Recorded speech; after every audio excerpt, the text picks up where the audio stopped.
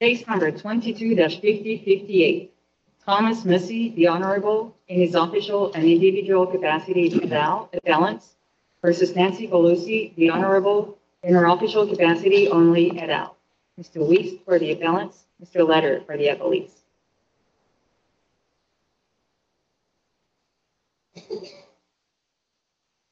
Morning, Your Honors. May it please the Court. I wanted to begin my argument this morning by addressing the defendant's speech or debate immunity arguments, which formed the predicate of the district court's dismissal in this case. This court's precedents direct courts to look at what is the act that is going on to determine if it's legislative and subject to immunity or if it is not. And here I want to focus the court in. This is not about the substance of the rule in terms of this immunity. This is about the act of enforcement. And the act of enforcement that went on here was a deduction in pay. In other words, this is a claim for illegally withheld pay. Wasn't it really a fine, though? Your Honor, that's the nomenclature that they got, but let me address how that's collected. Pay is not reduced continually over time, like there's no reduction in salary. This is a fine for the non-wearing of the mask. Your Honor, there is a deduction in compensation here because of the method of enforcement. This isn't a garnishment that goes out. This is the amendment doesn't say, the 27th Amendment doesn't say reduction in compensation. That's not what it says. That's not what it says. Your Honor, the 27th Amendment specifically says no law varying the compensation. Varying the compensation. Varying the compensation, yeah. Which is an increase or a decrease. Right. And so we're not only talking about increases, and that's the substance of 27th Amendment argument. And but I thought you were going to talk about speech or debate immunity. This is the merits. Right, Your Honor. So why don't you talk about the immunity question? And maybe you could start by distinguishing this case from maybe you could distinguish this case from Consumer Union and McCarthy. I would be happy to, Your Honor. Consumer Union did not deal with an out of, in fact, that case dealt with press access, as I recall. Right. Right. Yeah. Your Honor, the United States Supreme Court has already addressed this compensation issue, and that's why I wanted to begin on the speech and debate issue with focusing in on what is the act that's going on here. And the act that's going on here is illegally withholding pay. That's our claim and our contention. Now, I understand we're going to proceed to the merits, and I'm going to argue that in a couple of minutes, but I want to focus on the immunity issue. What is the act? What is the beef, if you will? And it's illegally withholding pay. The United States Supreme Court in Powell versus McCormick has addressed that issue. And it has said when it comes to pay, and Powell, by the way, Your Honor, is a case that was all about the withholding of pay. He was initially excluded from Congress, Congressman Powell was, but by the time it came up to the United States Supreme Court, what was the beef at that point was the illegal withholding of pay. They said that's the part that's not moot. And they said, when it comes to that illegal withholding of pay, and that was the claim that Congressman Powell had, there was not immunity for that. The U.S. Supreme Court has ruled when we're looking at the act, and the act here is the withholding of pay, there is no speech or debate immunity for that. There's an on-point U.S. Supreme Court case on that, and that's Powell. Isn't the withholding of pay one of the reasons, arguably, why the plaintiffs here have standing? Because they have a pocketbook injury. Otherwise, I think standing might be more in doubt. Certainly, Your Honor. Of course, I suppose, notwithstanding the immunity analysis, anytime there's discipline imposed, there could be, tangential effects. But certainly the pocketbook harm here is why they have standing. But it's also why there's not speech or debate immunity, because the U.S. Supreme Court has addressed it in Powell. When it's a pay claim, and that's what it is, this isn't about it's not like Congressman Rangel in the Rangel case where he's having to sit in the well of a house and, have a censure read to him. We're dealing with the deprivation of pay. And the United States Supreme Court in Powell dealt with exactly that. There was rule enforcement. There were ethics things that predated that. It was all enforcement of the House rules. But why was there no speech and debate immunity? Wait, can we just, since you're talking about, let me just ask you about this. I want to get around to Powell this way. In Gravel, the court said it has the power to, it says it has the judicial power to determine the validity of legislative actions impinging on individual rights. That was Powell, right? His right to serve in Congress, right? Individual rights. And And Dombrowski and all these other cases involved persons with individual rights, right? Right. 2 non-members and 1 member not yet sworn in, but that's not the case here. Your clients are members of Congress, right? But Your Honor, so was Congressman Powell. Yeah. By the time that case came up, he had been excluded.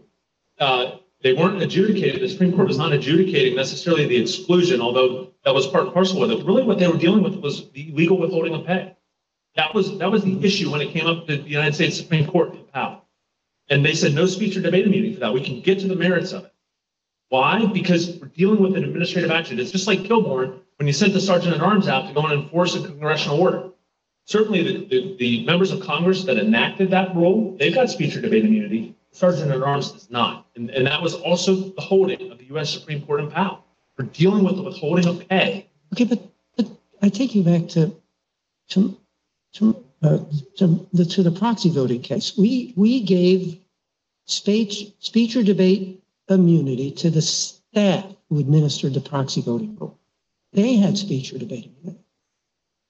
And they did, Your Honor, because that dealt with the actual voting on the hall of the House. That did not deal with administrative enforcement of rules, which puts us on point with the Powell. No, the staff was implementing the rule adopted by Congress on proxy voting. They were, Your Honor, but How's that any different from this case? Absolutely, it's distinguishable. In that case, you are dealing with the actual processes of the function of voting. That is core speech or debate. Here, you're dealing with withholding of pay. In that case, it is speech or debate immunity. In this case, it's Powell. And it's Powell because it's the withholding of pay. It was the exact same injury that the U.S. Supreme Court held was not speech or debate in Powell. That's what we've got here. We've got a pay claim here. That's what this is about. What if the fine had been imposed? I mean, what if they were just sent like a fine, through the mail saying, please write a check for $500. And so there was no withholding from their paycheck. They were just sent a fine, like a parking ticket. Right. And would that make a difference? It could, Your Honor. Here, there was no statutory basis to actually enforce it. It's not like there was a garnishment statute that the speaker could go out. And what's interesting, at least in terms of how this got implemented, one of my clients who's got a side business, Congresswoman Green, she just maxed out her withholding. She pays $1 every month towards this fine.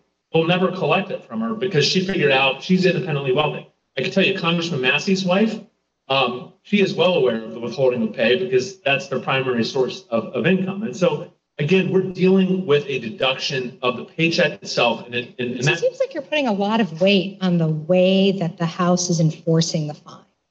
And I'm just wondering if the enforcement was just done in some other way, then would there be speech and debate immunity? Because you're suggesting the immunity turns on the way that the fine is collected. And that seems, I'm not sure that the immunity can turn on that distinction. So, Your Honor, I don't believe if it were collected in other mechanisms, I do not believe that there would be speech or debate immunity. You'd be right back to Kilbourne. How's the Sergeant at Arms going out and arresting this person, right? That was the Kilbourne case. And there was speech or debate immunity in that case for the congressional actors that were passing that resolution directing the arrest, but not for the Sergeant at Arms that was carrying it out, that illegal Fourth Amendment. So, again, we're not So you don't contest at all the fact of the actual enforcement of the mask wearing during this process? Because again, to Judge Rao's point, you're focused on the reduction of the fine. I think you have to focus on the act of the enforcement to appropriately analyze speech or debate immunity. In other words, are you making somebody stand in the well of the House? Are you dealing with proxy voting that is core sort of speech within the House, that is core methods on how that House votes? Are you dealing with something that takes it outside of the House, which is the Powell case on pay, and it also happens to be, the arrest? But again, my question is, so should we assume that in terms of the actual enforcement of the mask wearing, you're not having any issue with that? You're just focusing on the pay issue. Your Honor, it is the enforcement is the fine, right? In terms of, hey, he's been given a notice, or hey, he's going to be censured or reprimanded, I think that's probably speech or debate. I think where it stops being speech or debate is when you go and you take something out of somebody's pay. And now we're right on point. See, I think you're right that you focus on the act. But the act here is the resolution. not, and you don't look at, the courts say, Ravel in all cases say, you look at the act, not the act. And here the act is the resolution, right? No, you're not. No? And again, we know that that's the case because of Powell. In Powell, there was resolutions that were directing, in that case, the exclusion of Congressman Powell and the deduction of his pay. The resolutions, and again, I think Powell, the speaker, actually got Say again how you explain the press gallery case in McCarthy. Those are access cases, Your Honor, to the Hall of the House. I think that's on point more. Isn't that what this is? No, Your Honor. This is the deduction of pay.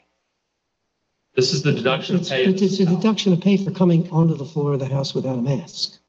That's true. It directly relates to the legislative process. Your Honor, I think that inappropriately focuses on the substance of House Resolution 38 rather than its enforcement mechanism. Okay, I hear your point. Let me ask you a different question. Suppose instead of requiring masks, the resolution had required a negative COVID test with the same fine structure. Would you be here challenging that? Your Honor, if they had their pay illegally reduced, then yes, because again, the question is, was there a rule enacted and the enforcement that immediately took effect to change the pay without an intervening election? So is there any way Congress could have passed a resolution that wouldn't have run afoul of a mask or a negative COVID test? Is there any way it could have done that? Your Honor, they could engage in what I would call traditional enforcement mechanisms. Which is what? They could censure, as was the case in Rangel. They could reprimand. They have the power to exclude if they can get the 2/3 votes, as the Constitution requires under the Discipline Clause. Mm-hmm. There's a full panoply of enforcement mechanisms available to them. What they cannot do is vary compensation without an intervening election under the plain text of the 27th Amendment. Well, if there was a censure, though, would that still leave in place the plaintiff's First Amendment claims? Your Honor, I think the defendants may have speech or debate immunity under Rangel if it were a mere censure. In other words, if it were not something that was going beyond actions within the House. You know, voting, for instance, is protected under speech or debate, and that is the McCarthy case. We know that reprimands and censures are under the precedent in Rangel. What takes this outside of it and puts it on all four with Powell happens to be the deduction in pay. And because of the enforcement mechanism, for instance, and suppose we agree with Judge Child's point that this isn't a reduction of pay because it's just a deduction of a fine. In other words, the pay is still the same. Then how does that affect the speech or your view about this? Your Honor, that I think puts labels over what is actually going on here because it is a deduction in pay. What about the withdrawal? What about the withholding of income taxes? Is that a reduction of pay? It could be, Your Honor, really? except do members of Congress have pay withheld? They do. Well, why isn't that a violation of the 27th Amendment? Because, Your Honor, that law has been a record. The withholding has been a record, and there's been multiple intervening elections since that law. I see. Okay. What about health care? What about a member of Congress who during the term changes the kind of health care they have? Your Honor, in that case, there's consent, and consent obviously would, obviate a number of things. For instance, we allow searches and seizures with consent that would otherwise not be permissible under the Fourth Amendment. So if someone's income goes up during the 2 years, if someone's total income goes up for, forget that. Well, Your Honor, and again, you'd have to look at what that is. Is there a reimbursement scheme that has already been in existence prior to the intervening election, or is Congress voting themselves additional stipends or additional per diems, which would trigger the 27th Amendment? Here, no matter what label you put on it. So suppose during the term of a Congress, in the first year of the Congress passes a tax law which increases the tax rate that results in greater withholding during that term. Is that unconstitutional? Your Honor, I think the tax scenario is different than the punishment scenario when we look, for instance, specifically, and I'm looking at the Article 3 compensation cases that the United States Supreme Court has adjudicated for a long period of time. There was the holding that was a violation of the Article 3 compensation clause. And then obviously in the early 2000s, the U.S. Supreme Court said, you know what? it's generally applicable to everyone, and so it isn't going to govern that. I would say that the same analysis would apply here. By the way, the reason we don't, and what the U.S. Supreme Court said in that case was, we're not going to allow the punishment and the deduction of judicial pay for individual acts because that's punitive, that's coercive. Those same principles are at play here as well. So, can you point me to any cases in which a court has adjudicated a claim by a member of Congress, against congressional leadership or other parts of Congress, where we haven't kicked the case out on standing, political question doctrine, speech or debate immunity, or what this court used to call remedial discretion? I mean, are there any cases in which a court has heard that type of dispute? Several, Your Honor. One, of course, we've been talking about a lot this morning is the Powell case itself, which was a case about pay. The other one that I would point out, and the court reached the merits and found that there was not a 27th Amendment violation, was Boehner versus Anderson. And in that case, this court did reach the substance of the claim and said, hey, there's not a 27th Amendment violation because the statute that was enacting the COLA had been of record and enacted prior to the session. And the fact there's automatic increases, that's just a formula, but Congress had voted it. So those aren't jurisdictional issues. This court reached the merits in that case. Obviously, the U.S. Supreme Court reached the merits in Powell. But in Powell, he was no longer a congressman. Is that right? I would have to go back and look. My understanding that he was, but even if he was not. And the basis for the court hearing it was that there was a pocketbook injury to him in his personal capacity. Correct. And that pocketbook injury is present in this case as well. Your Honor, are there any other questions? I know that I'm over. Any question? No. Judge House? No. Thank you. Thank you.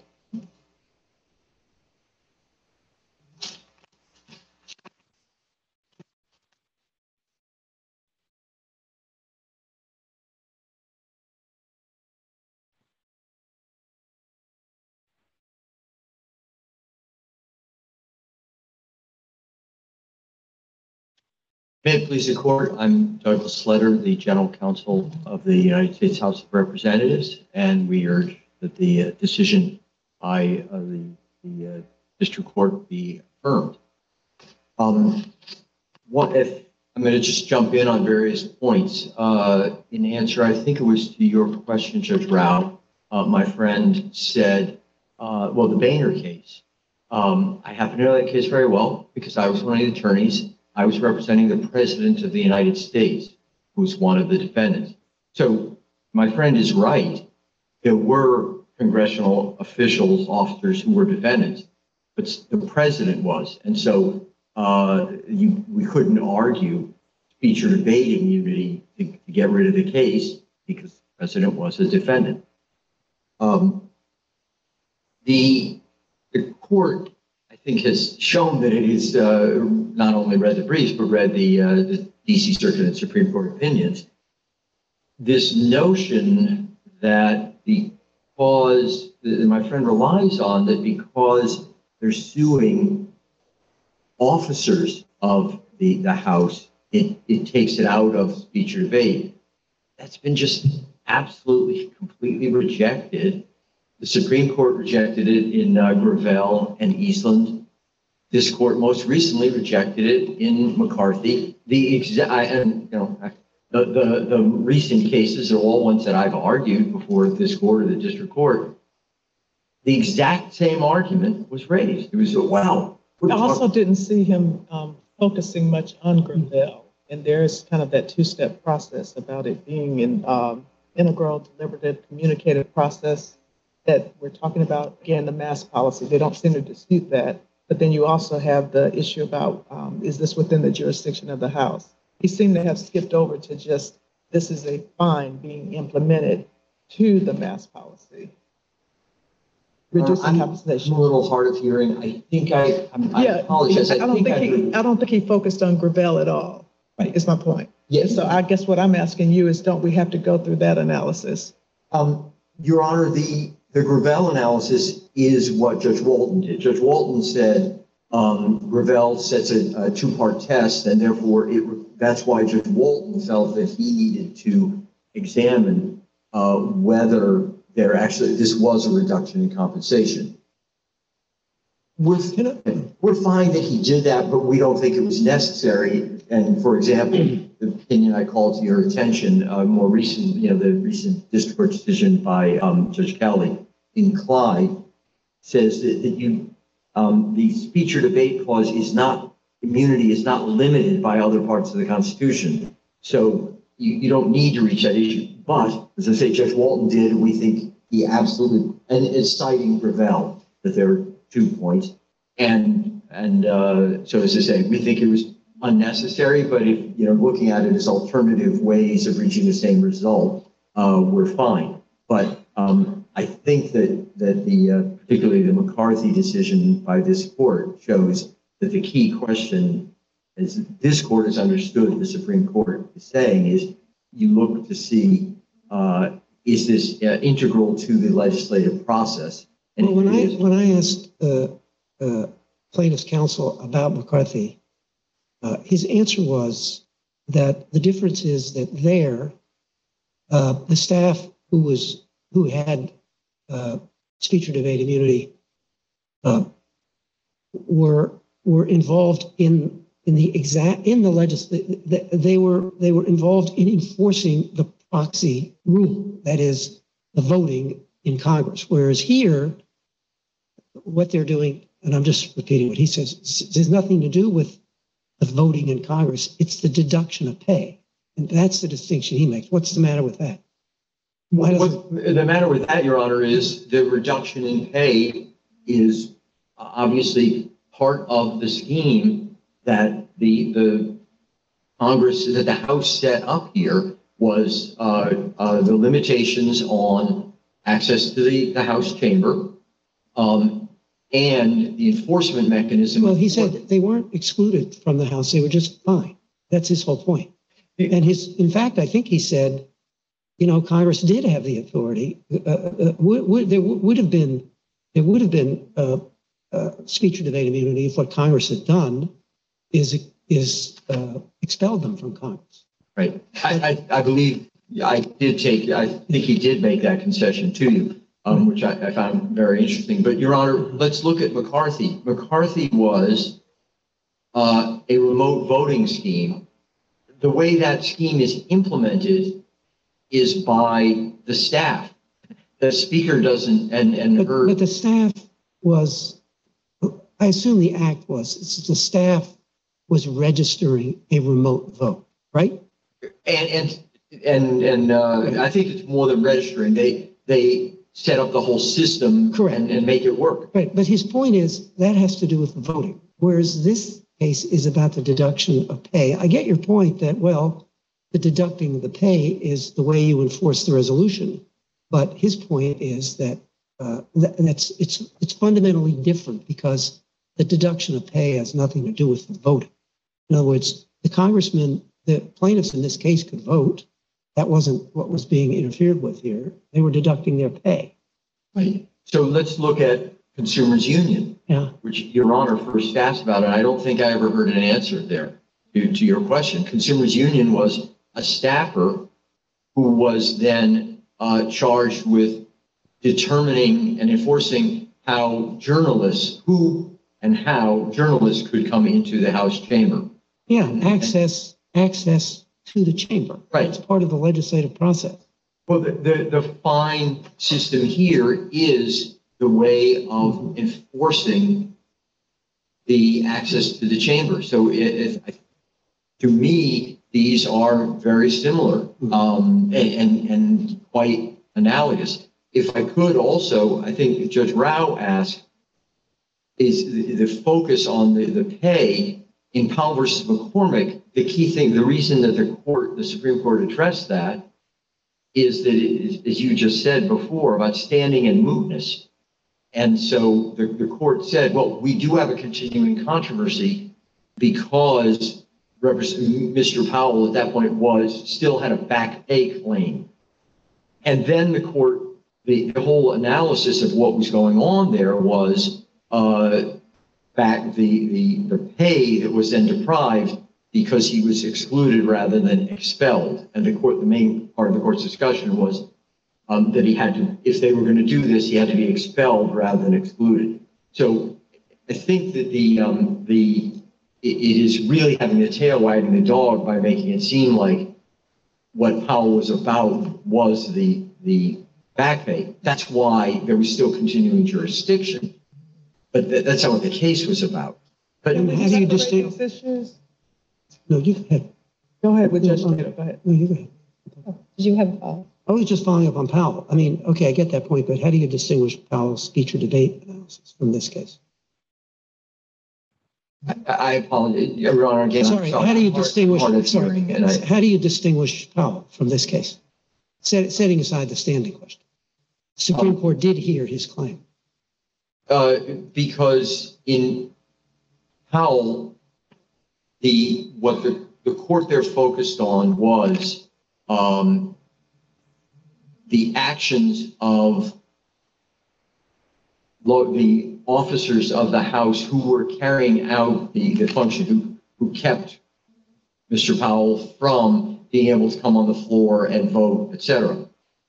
Since Powell, more recently in Eastland and Gravel, the Supreme Court, without discussing what happened in Powell, made absolutely clear that the speech or debate protection applies as well to the actions of the non-member officers and officials of the court.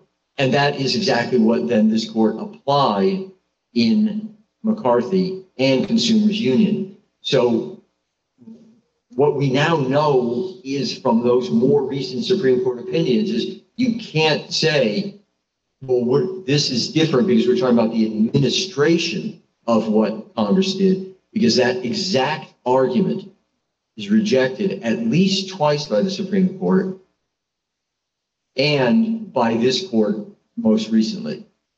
Mr. Letter, just a framing question. Do you think that the speech or debate immunity is a jurisdictional bar to this court's consideration?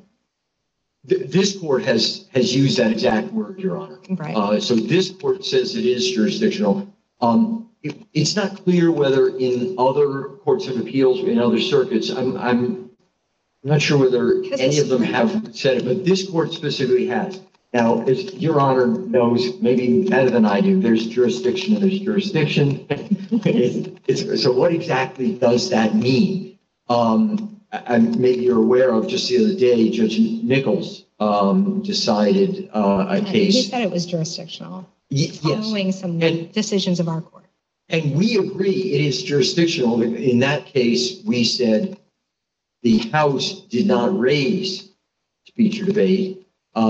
It wanted to get to the merits of the dispute. And we said that the House has the ability to do that. Judge Nichols said you can only do that maybe through a clearly expressed waiver. And even then, he said maybe there is no waiver because in the Olstowski case, I think it is the Supreme Court raised questions about whether there can or can't be a waiver of speech or debate. Well, if it goes to our subject matter jurisdiction, it can't be waived. It can. It cannot be waived. Cannot be, correct. If it goes to our subject matter jurisdiction. Right. And so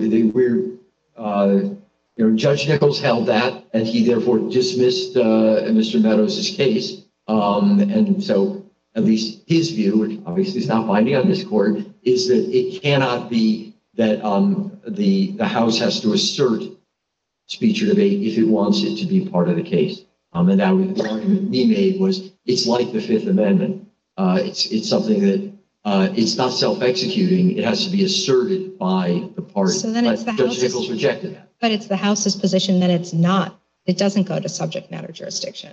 Again, it's very hard for me to know exactly what this court means when it says that it's a subject matter jurisdiction determination.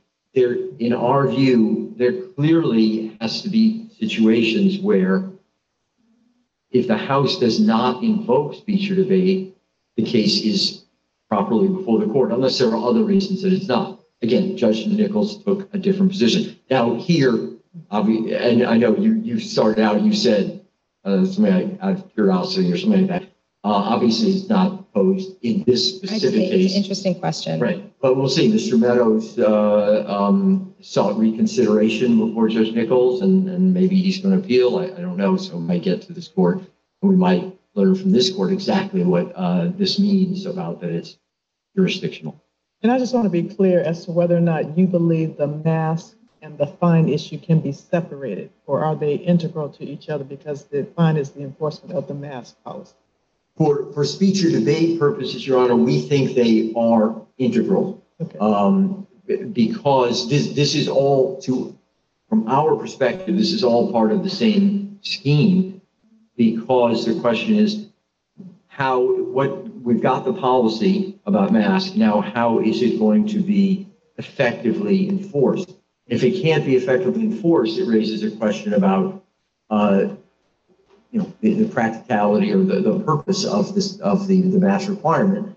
And the House decided that the best way to enforce it was through the fine system. And I might add, pages 43 and 44 of our brief, we explain that the system of fines for members who violate House rules is well established in the House. And by the way, the House operates very much on a precedent and history system. And so we cited there for you, there are various cases where there are fines, because this is one of the ways that the House can effectively carry out its rules about decorum and discipline, et cetera. So it's a well-established power that the House uses. Indeed, I have to say, I think it would be a remarkable ruling by this court about really affecting the separation of powers if this court were going to start interfering with the House's ability to fine its own members as discipline. Remember, we're not talking about fining anybody else. We're talking about fining its own members. And this court, in various cases, First versus Black and Brown and Williamson, et cetera, has made clear that this court believes, and we think correctly, that it has very limited function in affecting the way that the House operates itself. So I think that would be. Thank you very much, Your Honors. Mr. Weiss, we'll give you 2 minutes. Thank you, Your Honors. A couple of points in rebuttal. First, I have never heard a limiting principle from my colleague about their view of speech or debate immunity. I suppose, in their view, if we wanted to go back to flogging, there would be no. Well, before you get into that, that's not especially helpful. So, could you respond to 2 of his points? Number one, that if you look at Gravel and our cases, Consumer Union and McCarthy, that there is no distinction any longer between the actor and the act.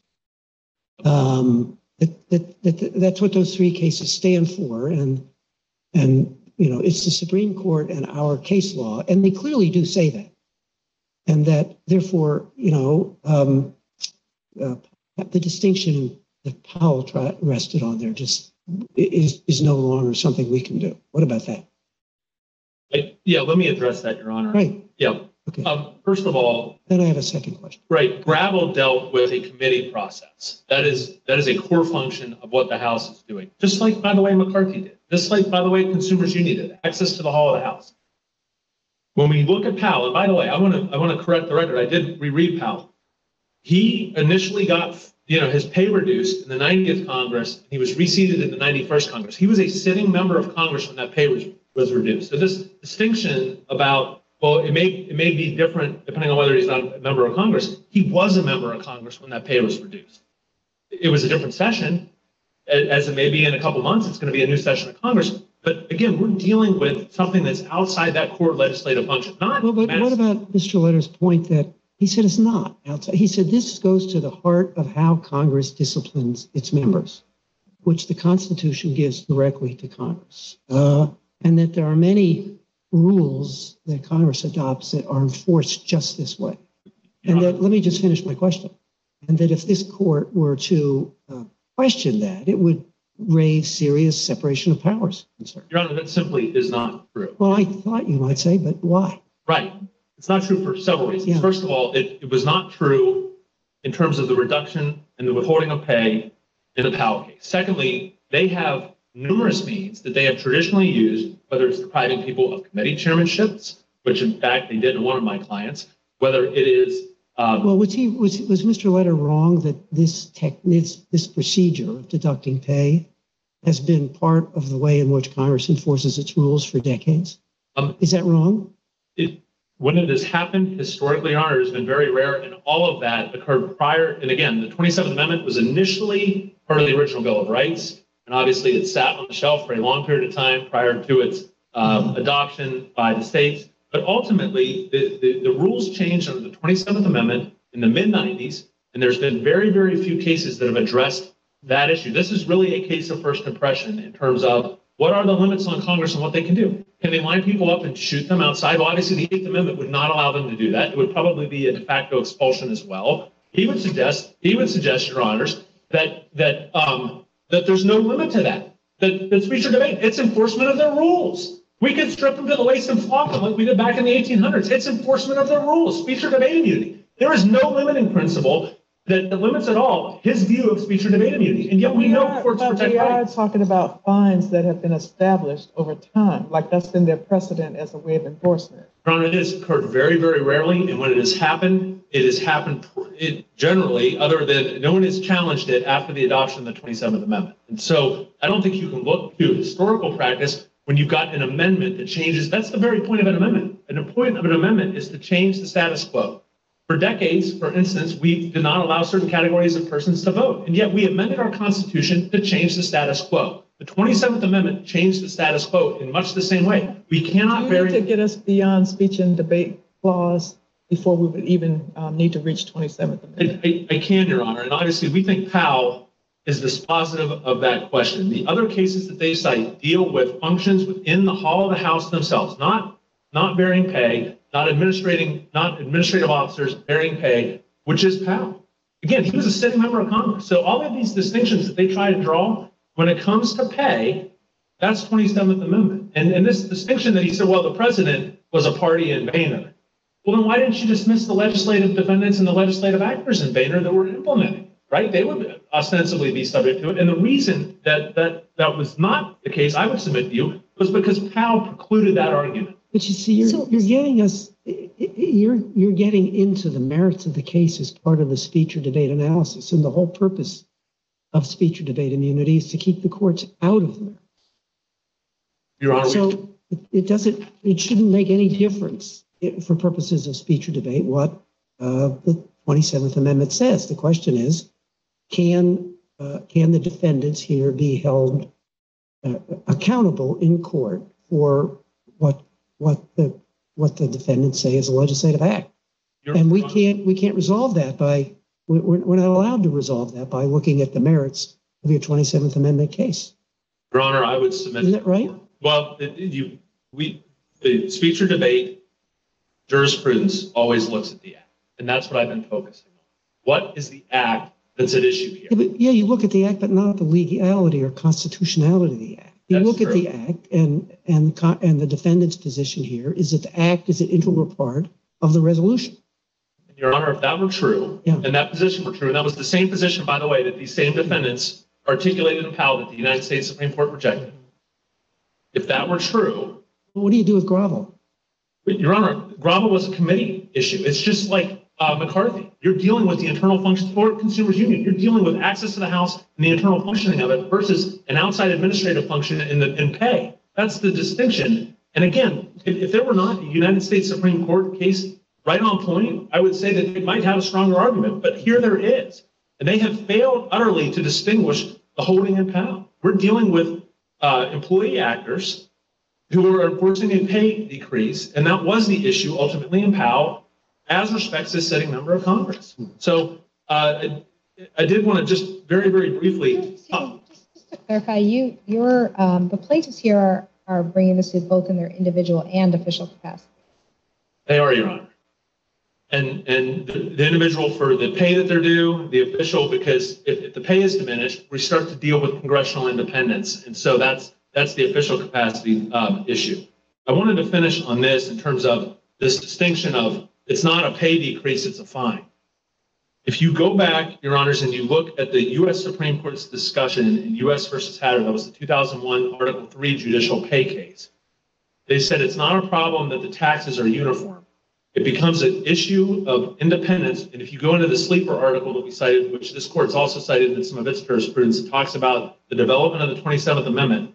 It's all about the independence of members of Congress individually to be able to articulate and have sustenance. That's why, in part, we have the ascertainment clause. That's also why they did the 27th Amendment, to ensure independence. That was the same guiding principles that drove the Article 3 compensation clause. What the U.S. Supreme Court said in Hatter on Article 3 is, hey, look, it's okay if it's a uniform tax because that's not punitive, that's not directed at anybody. But we're going to have a real problem if you start to find judges because you don't like the rulings. That's a violation of the Article 3 compensation clause.